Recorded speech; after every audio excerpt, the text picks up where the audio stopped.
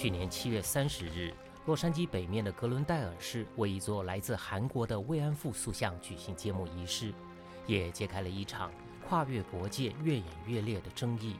美国应该站在人权的立场，要拥护这些慰安妇的还没有牺牲的人，还在世的给他们一个公道。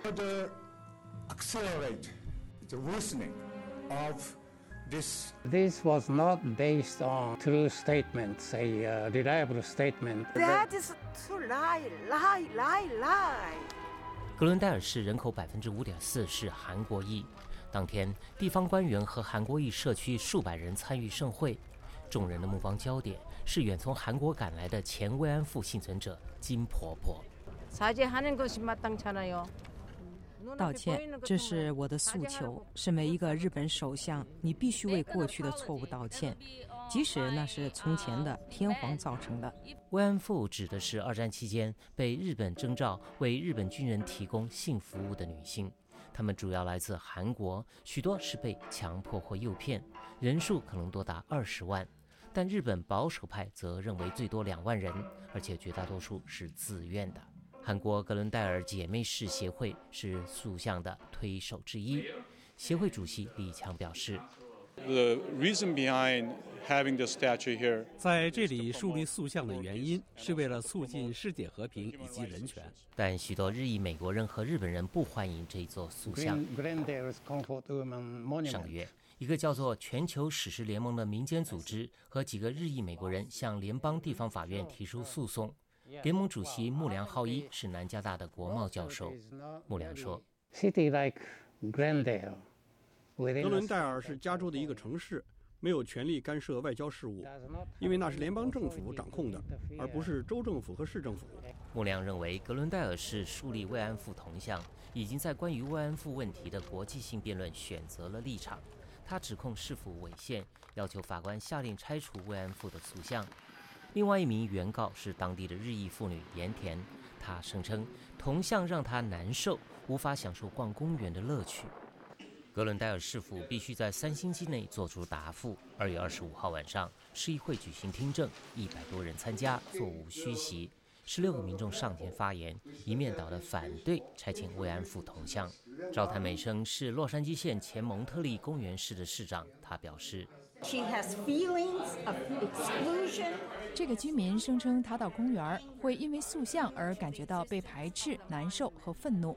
如果他真的如此感觉，他可以想象这个诉讼对慰安妇的虚辱，在伤口上撒盐的程度。马拉琴是人权组织亚美尼亚全美委员会在格伦代尔的代表，他表示格伦代尔市宣扬人权，正是美国立国的价值，而我们认为树立这个塑像也代表了这些价值。格伦代尔市的议员弗里德曼则指出，作为一个城市，我们有权根据宪法第1修正案表达我们的想法，我们也有权树立塑像，所以我不认为诉讼案有成功的可能。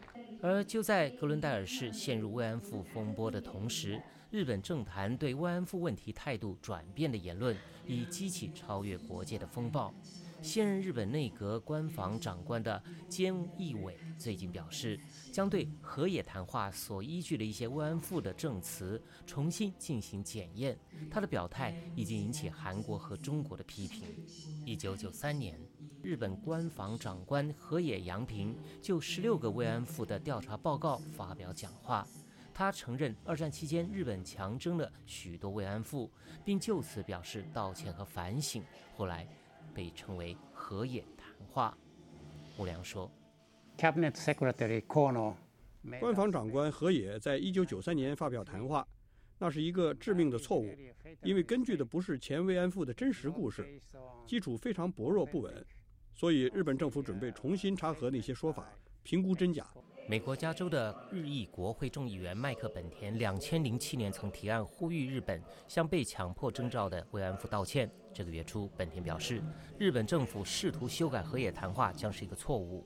他说，时间紧迫，幸存的慰安妇不到100人，而且都是80岁以上的老人。日本政府必须对他们发出正式明确的道歉。从前表示遗憾的个人声明是不够的。加州大学河滨分校教授爱德华张指出，日本对韩国和中国的侵略历史必须获得解决才能前进，但日本官员在慰安妇问题的立场翻来覆去。张教授表示，日本政府正在向极右倾斜，性奴隶问题并不只是日本和韩国的问题，而是战争犯罪和对人性的侵犯，必须解决。塑像是教育下一代的工具，我们不希望历史重演。格伦代尔市的慰安妇铜像是韩国以外的第一个，但纪念慰安妇的不同形式已经出现在美国东西两岸。在加州洛杉矶南面的加登格罗夫市2012年树立了慰安妇纪念碑。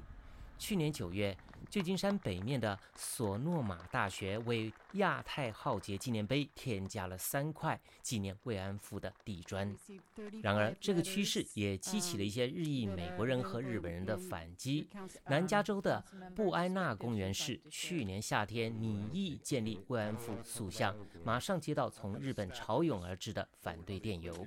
市议会最后以日后维护塑像可能经费困难的理由而打消计划。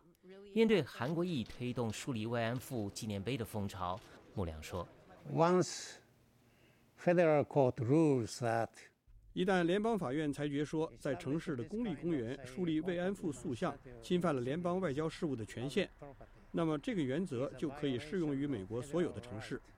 尽管官司临门，格伦代尔市的立场并未改变。听证一结束，市长维弗当下做出结论，他说，市议会决议把慰安妇塑像放在那里，通过了，也树立了，它会留在那里，毋庸在意。市议会立场已定，但官司并不因此终结。穆良表示， there are many steps. 诉讼有许多步骤和阶段，结果如何要到联邦最高法院才能知道。市议员弗里德曼则说，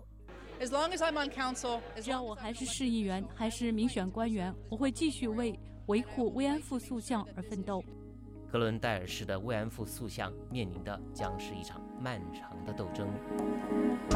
以上是美国之音记者包小祥和国福从洛杉矶发来的报道。